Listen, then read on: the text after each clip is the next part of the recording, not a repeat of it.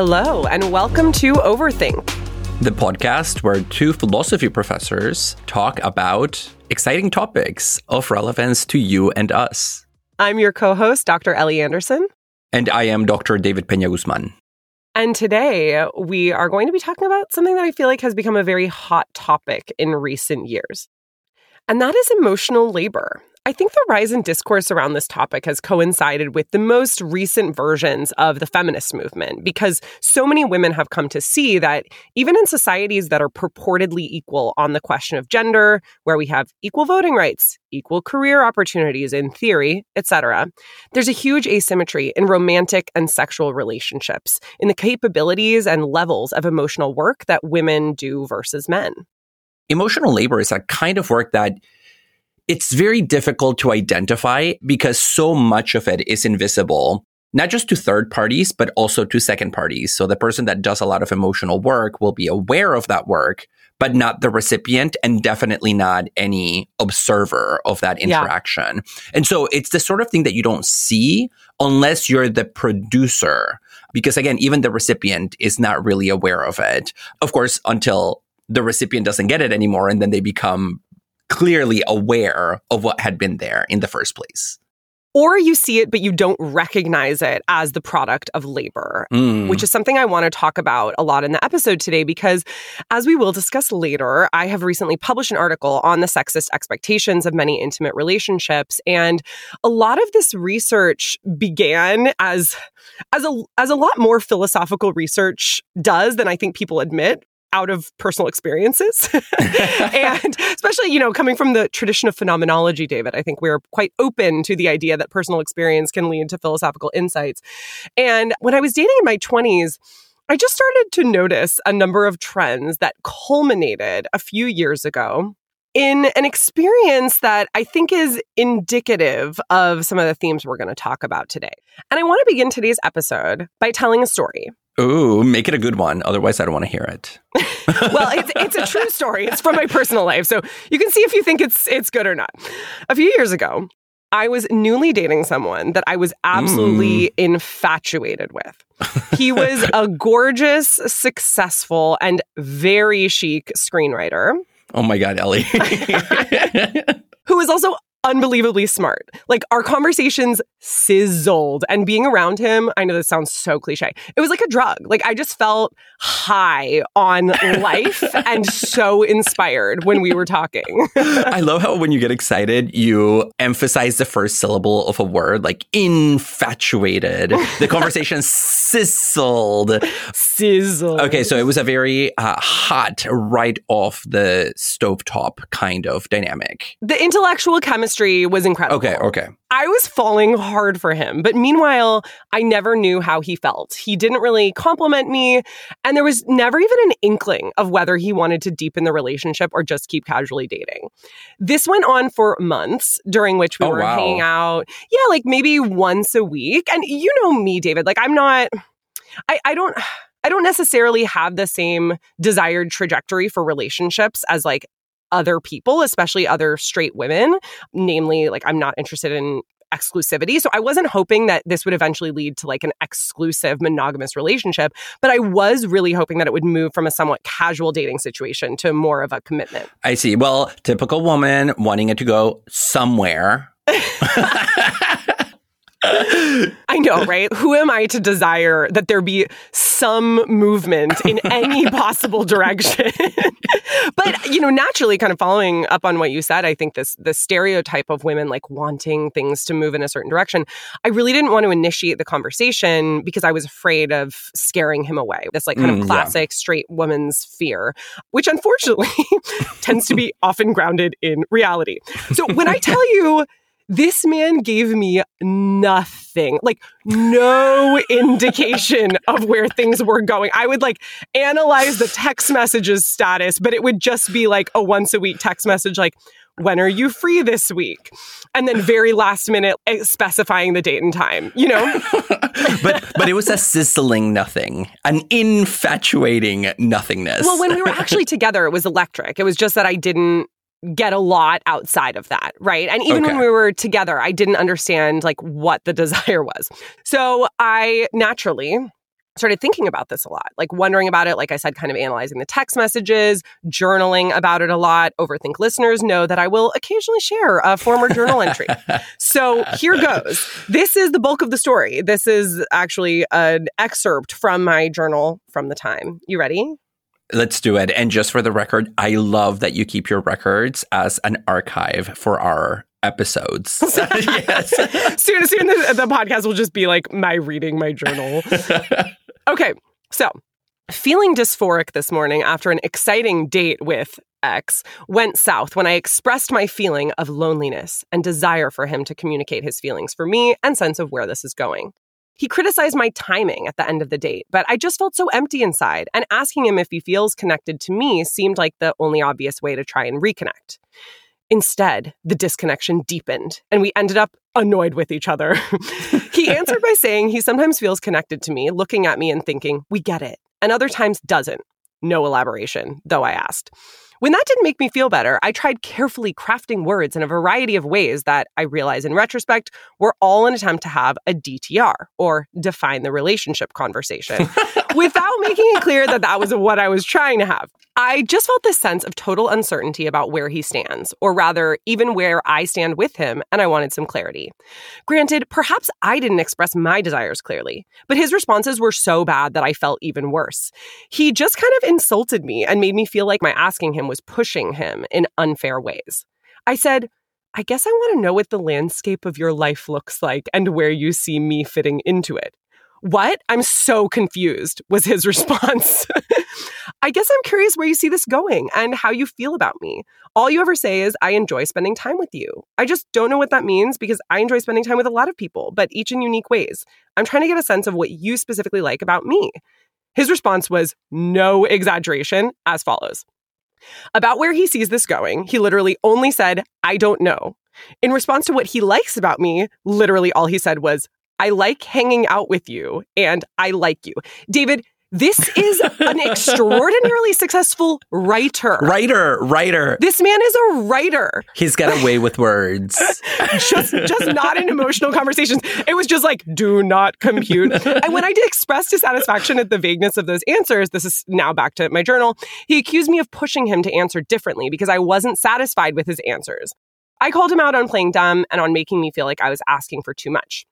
For something unreasonable and unfair when, in fact, I was asking for very little. Literally asked, where do you see me fitting into your life? The emotional opacity of men, I'm tempted to say, is a social justice issue. For how much time, that was in caps, for how much time do we spend interpreting men's cues, mere crumbs, hints, clues often, when they get our clear, well-articulated expressions of our feelings? With friends, in thoughts, in journals, we work out our feelings and try to work out theirs. And then we deliver the fruits of our labor on a silver platter. But even when we do so and ask for a response, we're considered pushy. By asking anything at all, I am asking too much. OMGDTR. You ready for what happened after this journal entry? Yes. And so I want to know first what happens afterwards, but also as you are talking about this, I would like to know whether it ended or whether it continued for a while after this conversation. Those are the same answers. Like, what happened next is also the question of whether it continued. Oh, okay. Okay. So mind you, this man, as we've said, professional, very successful writer. 37 years old. Like, I'm not talking like 20-year-old fuckboy. Was 37 years old, had never been to therapy. Following week, after I write this journal entry, he takes me out for a beautiful romantic dinner at a very chic candlelit restaurant. We order amazing branzino, little gem salad. Those are detailed in my journal as well. And then while I am eating this tasty, expensive fish, which he did pay for, he dumps me out of nowhere. Oh my God. Saying he just wants more. There's something missing. And I'm like, can you elaborate? And he's just like, no. Oh my God, Ellie, that sounds horrifying. Dumped at a glamorous restaurant by a guy who wants more than what he couldn't describe. Right? And so I'm like, hey, what do you want? And then a few days later, he's like, I actually want nothing. Bye. And then, okay, this is the final coda to the story. A few months later, a friend sends me an Instagram story from a local LA influencer. And it's a story of her sobbing about how her boyfriend dumped her summarily and he could never say how he really felt. And she wanted to be his everything, but he just could not open up. Same guy. Same guy? Oh my God. I want to know who it is. And we can tag them on our social media. Oh, I saw him at a party a few weeks ago, and it was actually totally pleasant. But yeah, she ended up, by the way, writing a song about him that I still get in my head sometimes, which is like extremely creepy. It was about his emotional unavailability. Oh my God. Why are we not playing that song in our episode? Why am I just learning about this now? I need a veil of anonymity. Do you? I don't know. I feel like I would be petty enough to be like, oops, did I just say the name? Sorry, that was not supposed to be part of the discussion. But kudos to you for not doing that. But I see why you wanted to begin with the story, because it seems like you were doing all the heavy lifting. And at the end, he's just like, oops, no work has been done on your end to motivate me to stay. And I also don't want to do any work on my end to want to make this relationship not die from inertia, essentially. Yeah. And anytime you even mention a glimmer of an emotional need, you are being pushy. It's like you're spraying Agent Orange in the room. Today, we are talking about emotional labor. While originally limited to workplace interactions, to what extent does this concept apply to romantic and other kinds of relationships? Our very own co-host, Ellie Anderson, has done work on this topic. How does her research on hermeneutic labor shift our perspective on the issue of gender in emotional work? And how do we distinguish emotional labor from other kinds of care, such as emotional support? For starters, we need to get really clear on the concept of emotional labor as it was originally conceived. The term emerges first in the work of sociologist Arlie Hochschild, especially her 1983 book, The Managed Heart. And the interesting thing about emotional labor here is that it's not about gendered labor in the household or other relationships. So the story I just told wouldn't count for Hochschild as a form of emotional labor, because emotional labor is about jobs. Yeah, I mean, for her, it really is a feature of the workplace. For instance, she has this really famous example of flight attendants as representatives of what she calls emotional labor. When we think of jobs, we usually I think of physical and cognitive labor. The flight attendant has to do a lot of things, right? They have to do physical things like push the cart, serve the drinks to people, do the safety demonstration for all the passengers. Which we mercilessly ignore. Terrible. Yes. And, also a lot of cognitive work that is associated with that, like reading the announcements, so on and so forth. But a really key aspect of being a flight attendant is also this additional nebulous and yet essential form of labor, which is the labor of being calm and friendly and keeping everyone on the plane in a good mood. Flight attendants have to project essentially an air of confidence while also being extremely nurturing. And traditionally, this has been a feminine-coded profession for this very reason. Well, in fact, it used to be called stewardess, right? Rather than flight attendant. So it was explicitly female-coded. Yes, it was specifically female-named. And so they make you feel safe and well on a flight, and they are paid for that. We could say just as much as they are for pushing the cart and reading the announcements. And according to Hochschild, this is emotional labor. So we can see from this that flight attendants' salaries is dependent on this emotional labor. It's not just a byproduct of their work. It's rather something that is integral to it. And Hochschild does a really good job of making this clear in her analyses, actually, of the work of the flight attendant, of their job descriptions, and how they're trained. And she describes emotional labor as follows. So this is her original definition of it. The management of feeling to create a publicly observable facial and bodily display. So it has to do with managing your feelings, right? So that they get expressed in a very particular way that's appropriate to the particular situation at hand. And it's key to her view that emotional labor is sold for a wage. So in this sense, emotional labor in her original theory only applies to workplace interactions. Exactly. She says that managing your feelings at home, for example, in your relationship with your partner, in your friendship with your BFF, or maybe even in public, semi-public spaces like a classroom when you're a student and you have to manage your emotions to stay calm and collected. She says all of that is not emotional labor. And she uses the term emotional work to refer to that. So she disambiguates those two terms. And I think this is obviously different from how people talk about emotional labor today. When I think about people talking about this concept, I think about how women describe the emotional work that they have to do for men in the context of romance and friendship. Puzzling over the text message, writing in the journal. Yes. Or, you know, even just the work of bringing up that difficult conversation topic at dinner and being the one that then has to be presented as needy, etc. But the interesting thing is that Hochschild herself has recently said in an interview that discourse on emotional labor today exhibits what she calls concept creep, where it's almost as if the concept is creeping away from its original meaning, going into places where it shouldn't go. And you know that I'm pretty sympathetic to that charge. I think it's a problem when people start using words in kind of just like ways that are completely unrooted from their original intentions. Obviously, language is malleable, but I do think it's important for us to be clear and specific and consistent with our terms. So I'm sympathetic to Hochschild's argument that there's this concept creep, but I also think that her original view of emotional labor is perhaps dependent on too clear a distinction between waged and unwaged work.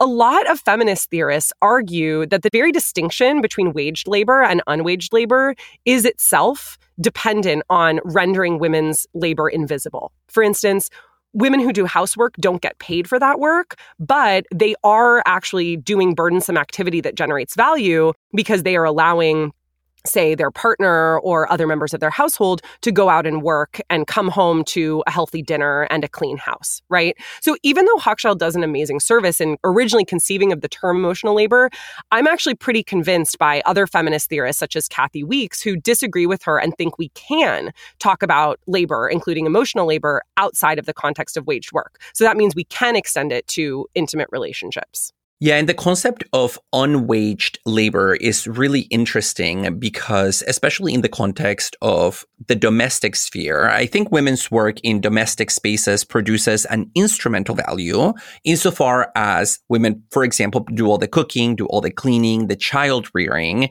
and that is something that has obviously some instrumental merit.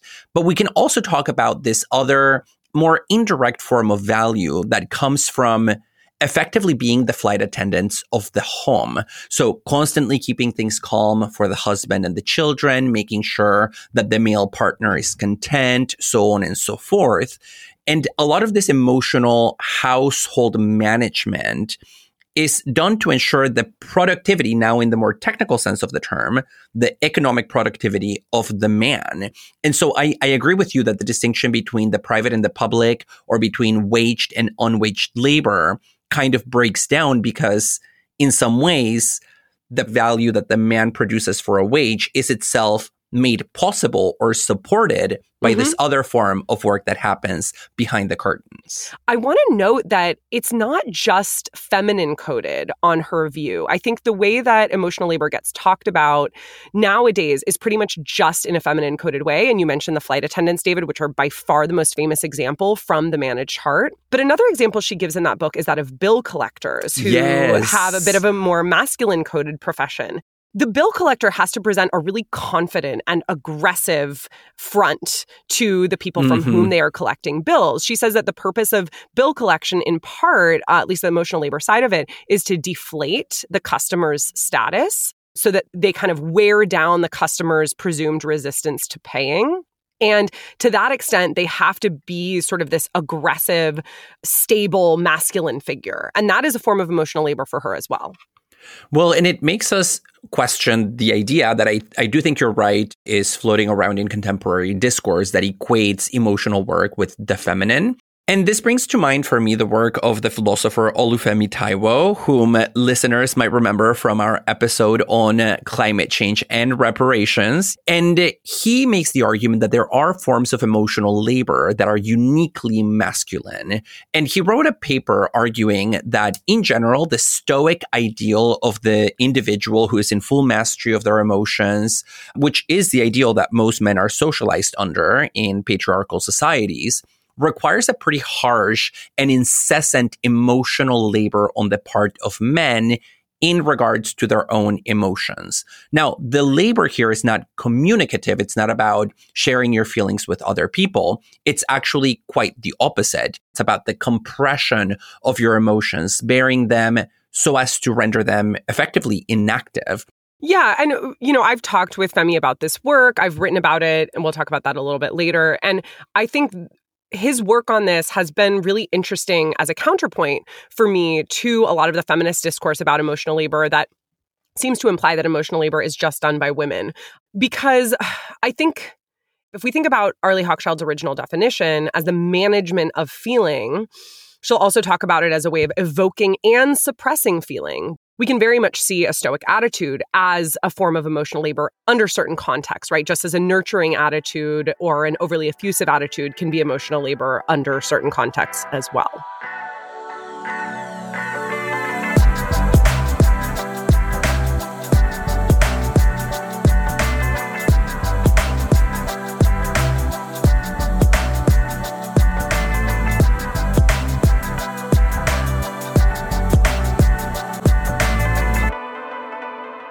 Ellie, I think it's time for us to jump from the personal story that you told us at the beginning of the episode to the theoretical work that you have done, inspired in part by that story. Hopefully the article doesn't owe its existence exclusively to that awful guy.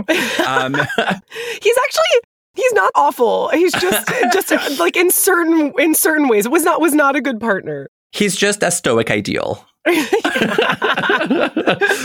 Under the guise of being like an emotional person. But I think, David, there is an extent to which, like I said earlier, I think philosophers' personal lives are often the inspiration for theoretical views. Of course, my view shaped, developed, and changed as I read other work, right?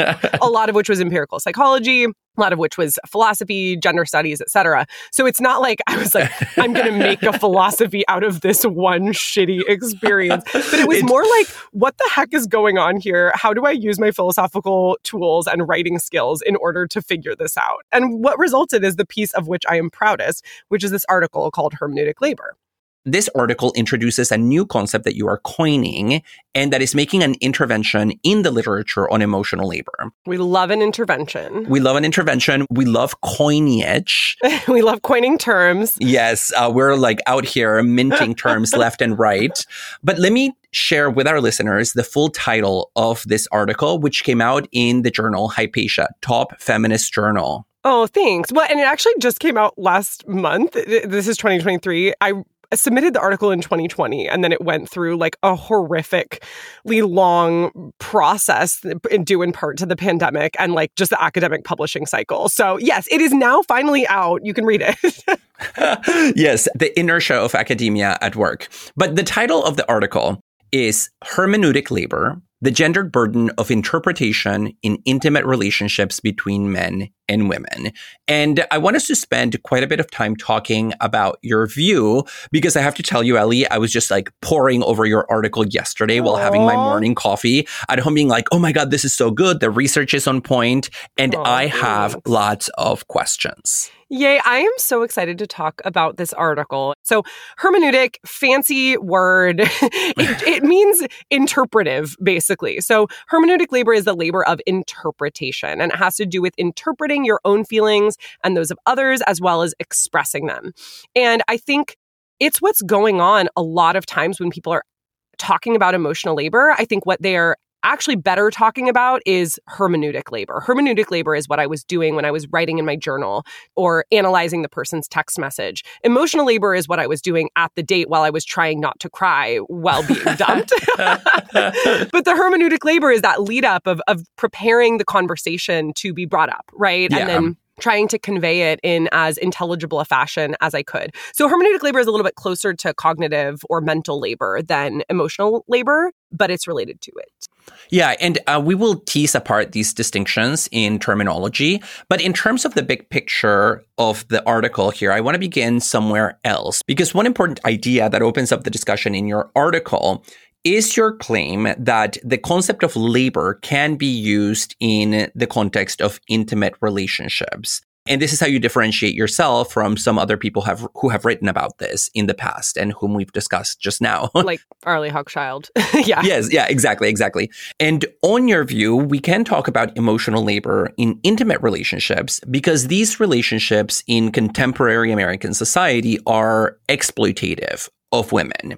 And so just begin by talking to us about this relationship between the use of the term labor in connection to the private sphere and then this notion of exploitation. Yeah, so I do think that on the whole, contemporary American society thrusts men and women into heterosexual relationships that are exploitative of women. And so I really am claiming that. And what I mean by that is exploitation in the sense of a person or group unfairly benefiting from using another person to achieve gains at the expense of the person who is used. I'm drawing this from the philosopher Judith Farr Tormey, who describes women's nurturing labor for men as a zero-sum game because what the exploiter gains, the exploitee loses.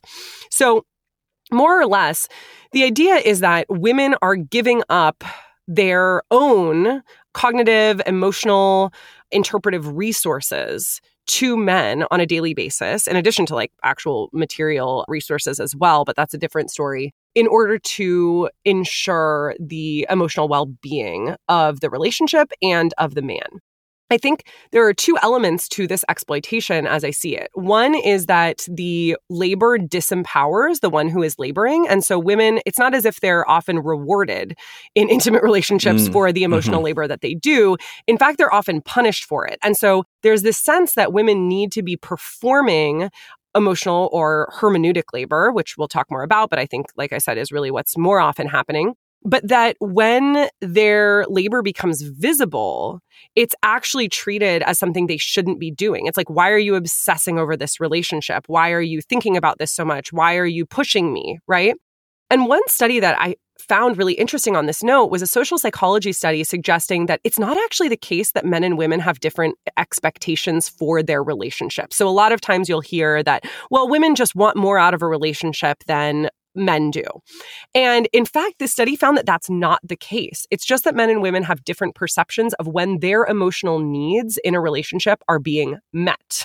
And I think you can kind of read between the lines that that's because men's emotional needs are being met more than women's are. Women's, yes. And there's a second dimension to this exploitation as well, which is that women are often made to think that this kind of work or labor that they're doing is actually futile. Even though it produces value, in my view, they're made to think that it's a waste of time. They're criticized for obsessing over relationships. They're criticized for, not passing the Bechdel test in the Sex and the City TV show because they're talking about men all the time, right? So there's a sense that there's a double bind that women find themselves in which they are tasked with doing this labor, but they're not actually rewarded for it. And I think this starts in early childhood, where you see young girls being trained as what scholars call relationship maintenance experts, and boys not being trained in that at all, and actually actively being taught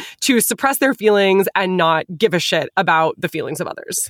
That's a great term, a relationship maintenance expert. I know. There were so many terms I came across in this research that were just like so enlightening for me. And truly, David, there are like zillions of empirical studies and tons of incisive feminist analyses about this type of phenomenon, where most heterosexual relationships involve a really stark divide of care labor. Who's doing the work of raising emotional issues? Who's articulating their needs while also tending to the emotional needs of others, even when they're, totally opaque, right? Who's doing other-centered mental planning and managing the household and social lives and schedules? And spoiler, it is indeed mostly women who are taught to think that this is just women's intuition, right? It's like, oh, women are naturally more emotional and caring than men are. I think women's intuition, as I talk about it in the article, is really just a cover for the exploitation of hermeneutic labor. Yeah, and this notion that women are just fundamentally intuitive gives men a free pass on their emotional cluelessness or incompetence, or the way in which they fumble over those emotional discussions where a partner raises the question of their needs and their desires.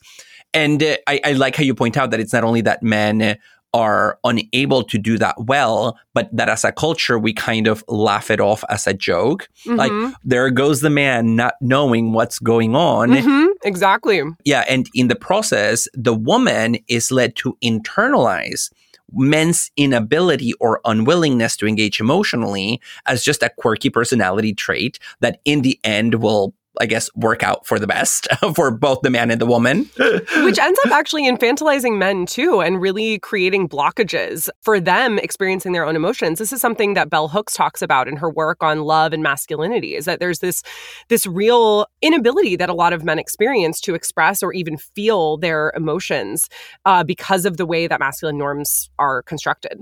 Yeah, and I will want to ask you more questions about the specific mechanisms through which that imbalance manifests in relationships. But I think before we go to those mechanisms, I want to ask you a question about this concept that you introduce. Because the central idea of your article is that women do a lot of emotional work in their relationships, but you argue that the right term that we should be using for describing what is going on is not emotional labor, but what you call hermeneutic labor. And so can you talk to us for a little bit about what the difference is between emotional labor and what you're calling hermeneutic labor?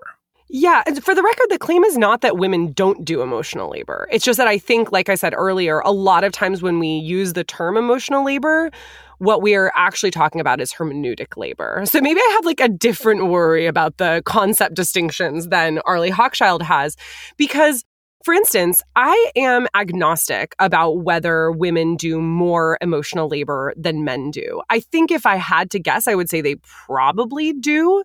But I also take Femi Taiwo's point that stoicism and other sort of masculine norms around lack of emotionality can themselves be viewed as forms of emotional labor as well. Mm-hmm. So I think that, I don't know, I think it's kind of tricky to simply say that women are doing more emotional labor than men are, even though it may be right.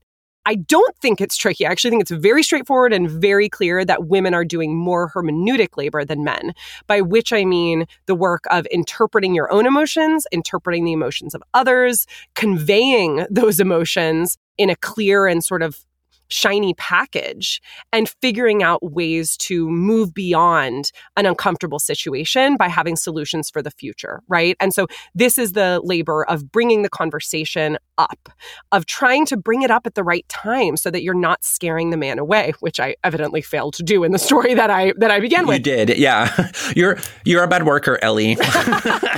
I just need to start writing articles about feminist theory and get back to my laboring practices so I'm a better laborer.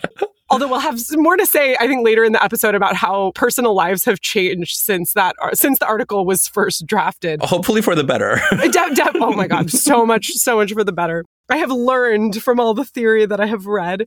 And so, for instance, there's this psychologist called Ronald Levant who was writing in the 1990s when he noticed something strange among his male patients.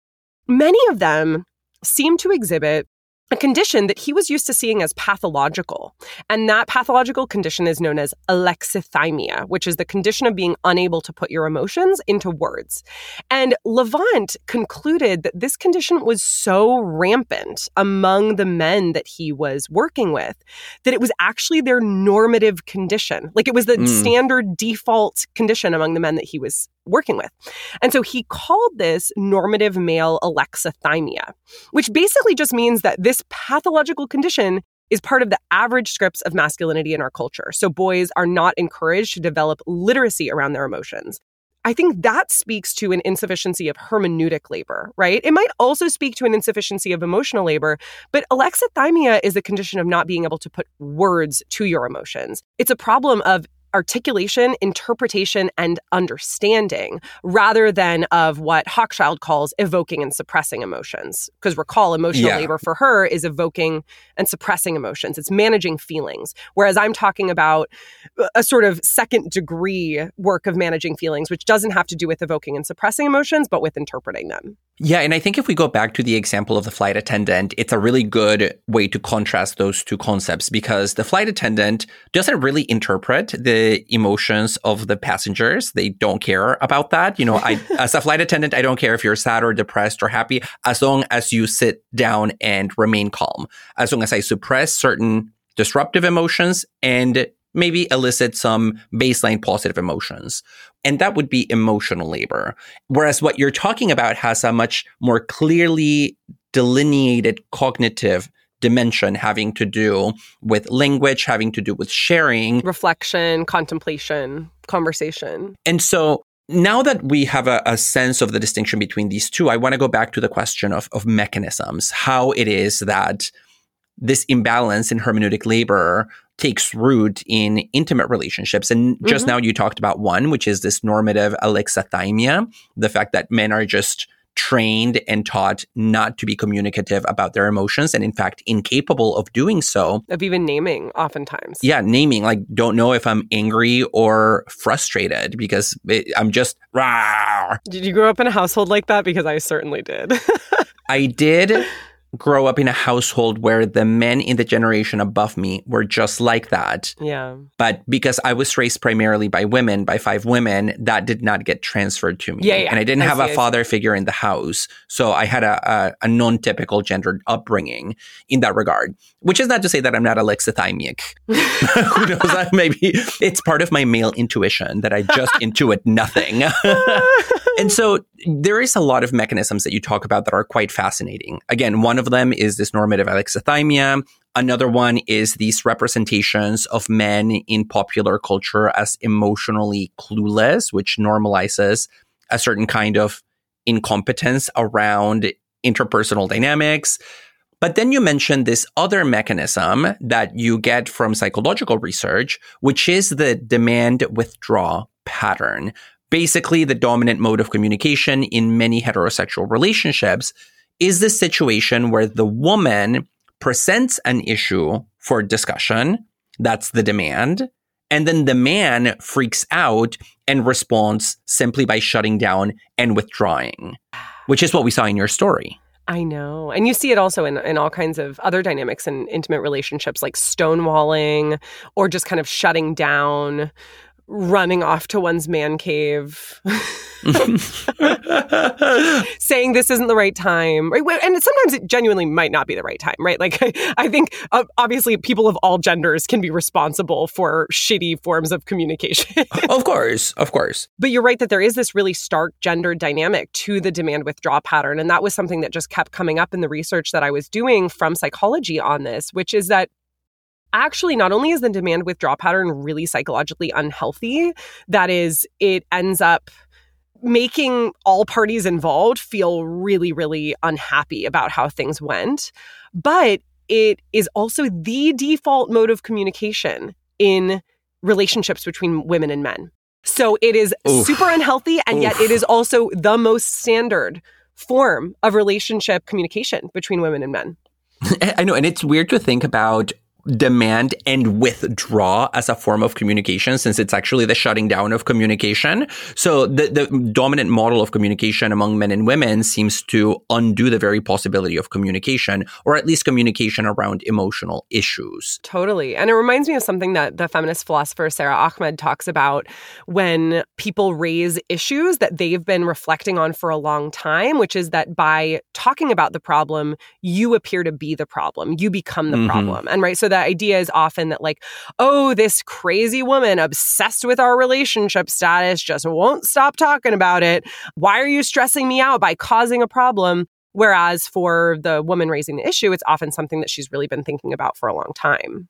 And, you know, we can think about all these mechanisms like alexithymia or the demand withdraw pattern as relatively standard in relationships between men and women in intimate relationships. But you also note that the question of hermeneutic labor should not be seen as static or monolithic because it can be modulated by additional factors like questions of race, questions of class. So there's a whole section in your paper where you talk about the specific dynamics that this might take between Black men and Black women, for example. But I want to ask you about the class component a little bit because this stood out for me as I was reading it. Mm-hmm. And this might be because I do come from a lower class background. And so this is the part of the article that dealt specifically with that.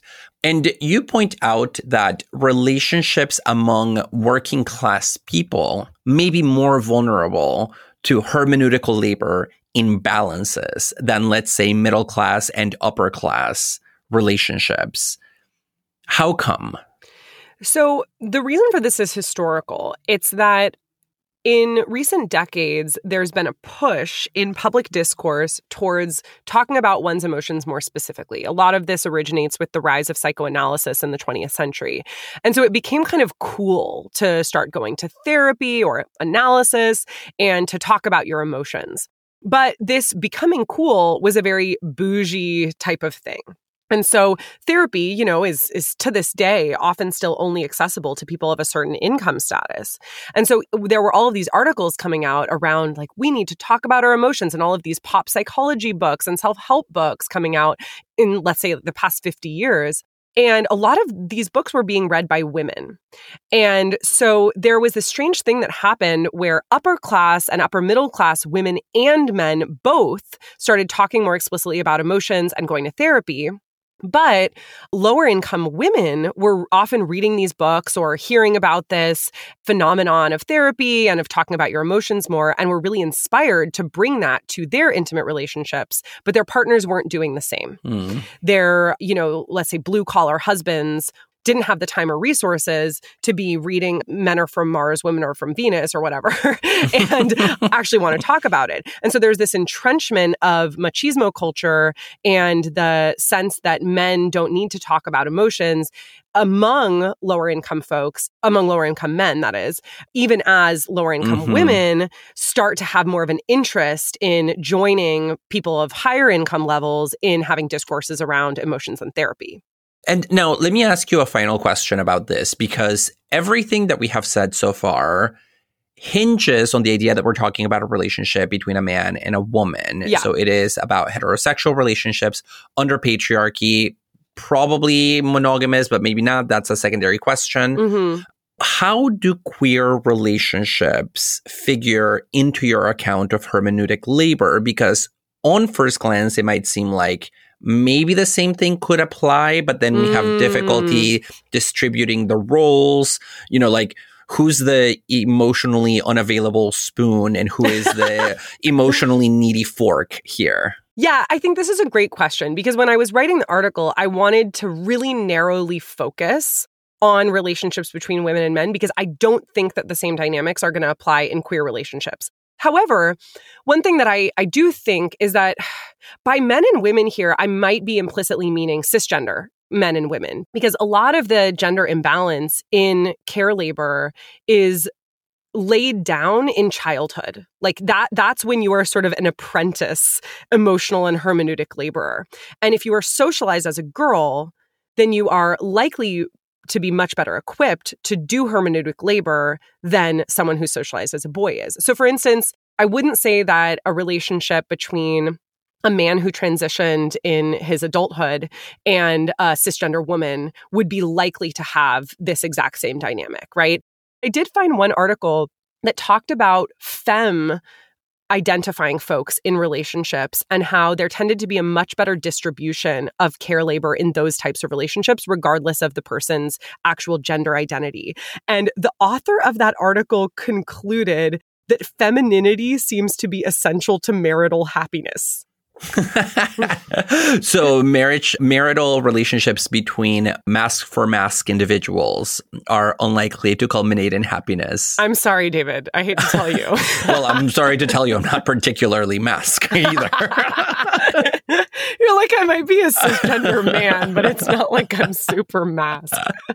Okay, that's really fascinating because, again, I would have this intuition that queer relationships would be different, but I also do not want to shield queer relationships from the possibility that they replicate some of these noxious patterns, because independently of how you're socialized as a kid, in light of the gender that you've been assigned, we are all socialized under a normative model of relationships. And that's the relationship of the demand withdrawal pattern that by and large we all saw in our parents. Totally. And that also was reinforced in our childhoods in different ways. For instance, when both fathers and mothers read to their daughters, they use more emotion words than when those same parents read to their sons. And if early childhood formation plays such an essential role, I think there is grounds here for a kind of gender pessimism about the possibility of happiness in relationships between people. And so I don't know where to go with this other than to say that we have a lot of work to do, or rather to undo the things that have by now become the pillars of our gendered interpretation.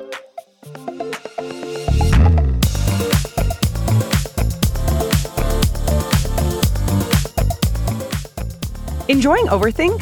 Please consider supporting the podcast by joining our Patreon. We're an independent, self-supporting podcast, and as a subscriber, you can help us cover key production costs, as well as gaining access to an exclusive digital library of bonus content and more. Luckily, I do think there is some hope, because not all of our relationships fall into the dynamics of exploitative hermeneutic and emotional labor that we have identified. I want to think now, David, about how we should distinguish these exploitative kinds of labor from the emotional support that we offer friends and lovers. Like, are we in a position now in society where somebody on Twitter is going to be like, my friend made me sit down for an hour today and told me all about her problems. I'm wanting to Venmo request her $50 for my emotional labor.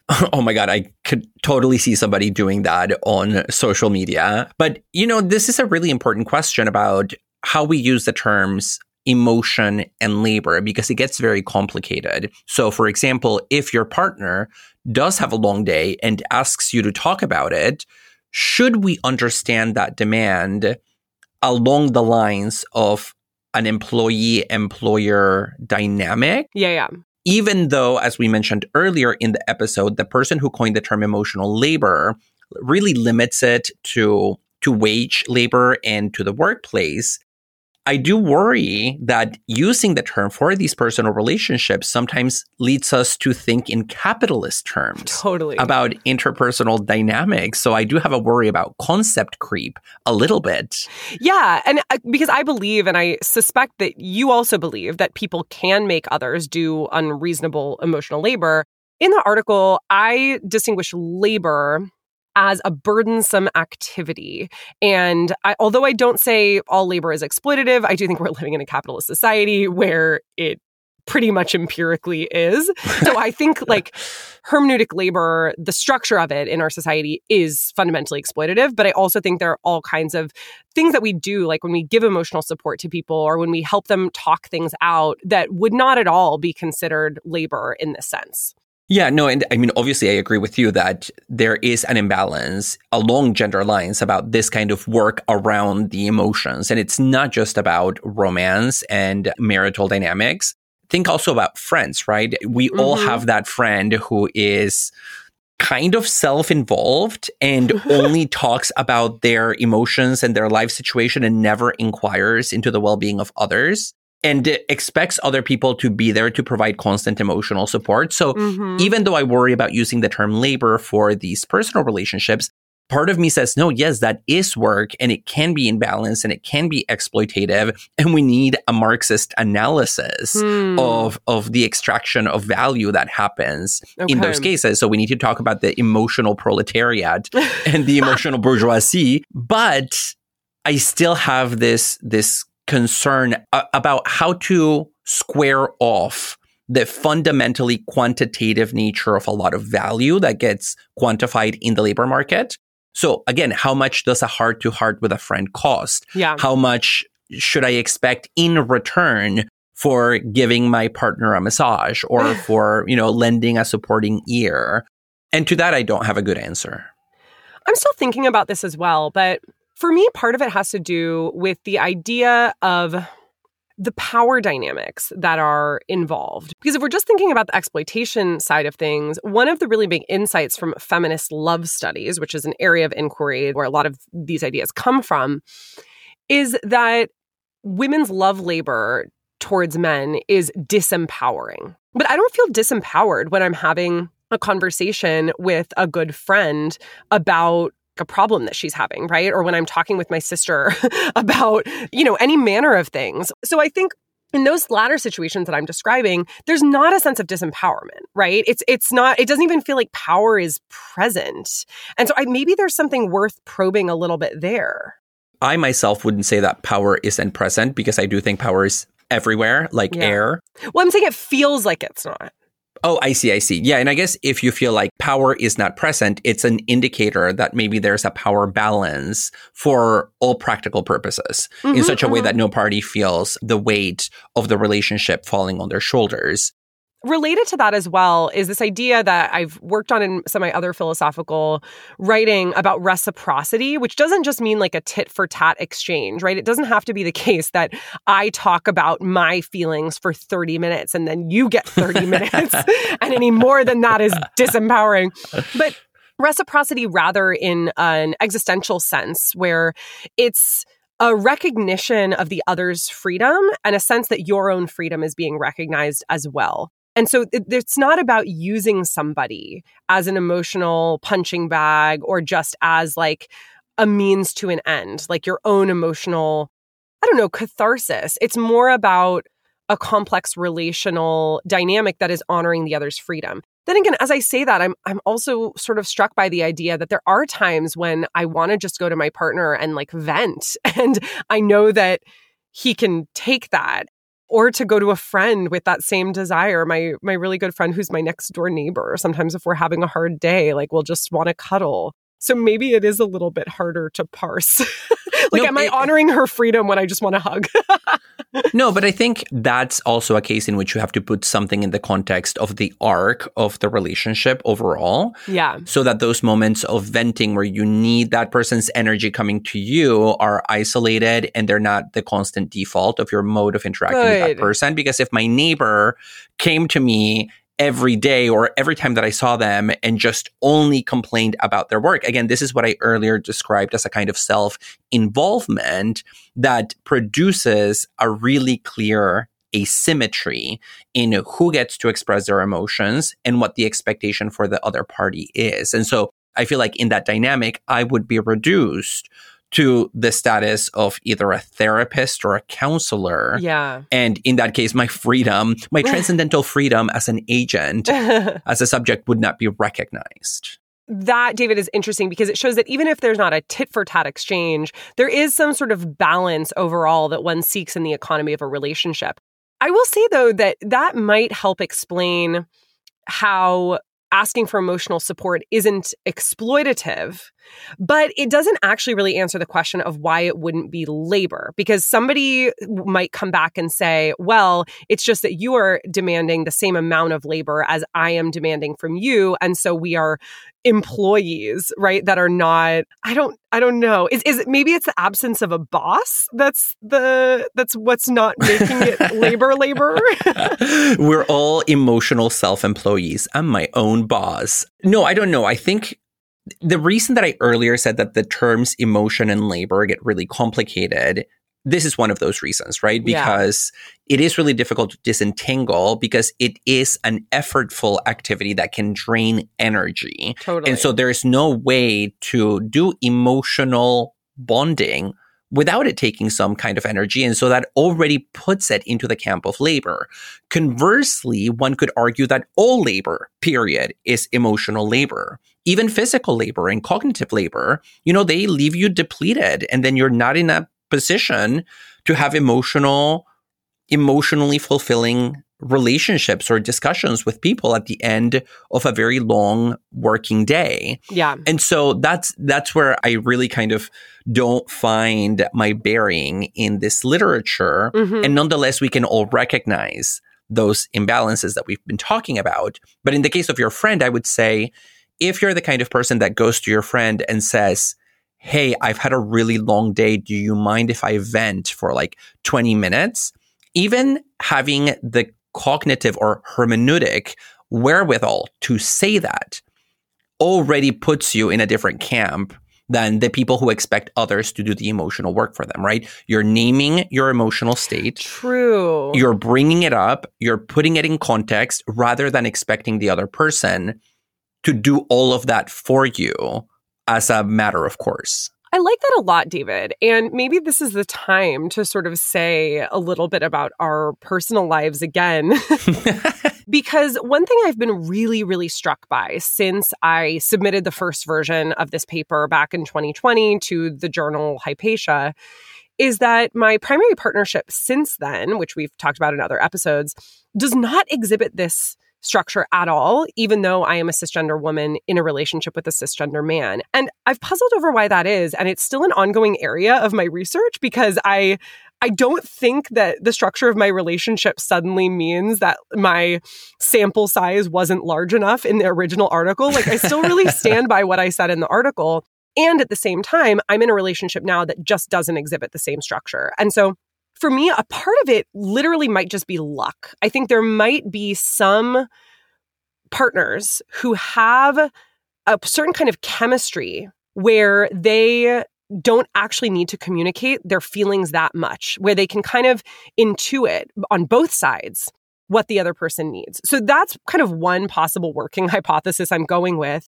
Because my partner now doesn't have a degree in gender and women's studies. Like, he hasn't read a lot of the feminist theory that I'm talking about, but yet there's a total egalitarianism, I would say, from a gender standpoint in our relationship. I will say, though, that he grew up with a father who was really, really vocal about emotions. And so I think maybe there was a little bit of alternative modeling that happened from childhood about speaking about emotions, such that I've never felt that the burden has fallen on me to interpret his emotions. And that's really not something I can say about any other relationship that I have had before with a man. Yeah, I mean, to talk about now, you spent your 5 minutes on your relationship. Now it's time for my minutes on my relationship for it to be equal. Well, David, since you're not straight, you get to exempt yourself. Oh, no, I'm just kidding. yes. I totally want to hear your thoughts. I mean, that is the easy way out. But I think in my case, what has made my current relationship feel so fulfilling for me is that from a very early stage, I identified my partner's ability to communicate about emotions as one of his major virtues and attributes. He didn't have a father that was effusively communicative like your partner. But I sometimes chalk it off to the fact that maybe it's because he's French, and in French culture, it is more common for people, men included, to talk about emotions, sex, life, tragedy, tensions, cul-de-sacs in interpersonal dynamics.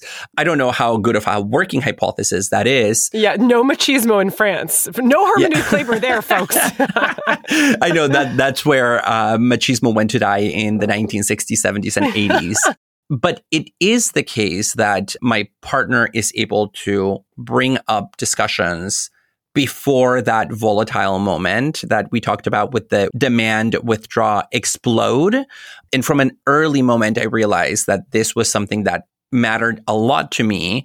And it made me ruminate about the fact that what I was looking for in a partner was precisely the opposite of what I saw in the partners of the women in my life.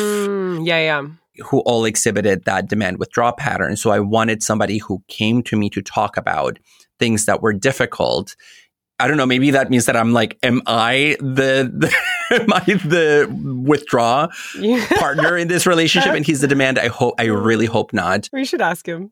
Yeah, no, but so in my case, I wouldn't quite put it in terms of intuition, which is how you put it. You said it's chemistry where they intuit one another. That's a possibility. I just have to consider that. Yeah. Sure. For me, it really has to do with willingness to raise discussions and with talking. Yeah. I know that sounds extremely simple and unsophisticated, but for me, it has made a world of a difference in my personal life. Well, and I think from like a straight woman perspective, that ability is so much more indicative of an actually feminist relationship than being in a relationship with a guy who's like read a bunch of Judith Butler, but is exhibiting the demand withdraw pattern in their everyday life, right? Like it has a lot less to do with the actual content of the conversations that you're having or the values that somebody espouses, and a lot more to do with the walk that they're walking. We hope you enjoyed today's episode. Please rate and review us on Apple Podcasts, Spotify, or wherever you listen to your podcasts. You can subscribe to our Patreon for exclusive access to bonus videos, live Q&As, and more. To reach out to us and find episode info, go to overthinkpodcast.com and connect with us on Twitter and Instagram at overthink_pod. We'd like to thank our audio editor, Aaron Morgan, our production assistant, Claire Ahern, and Samuel P.K. Smith for the original music. And to our listeners, thanks so much for overthinking with us.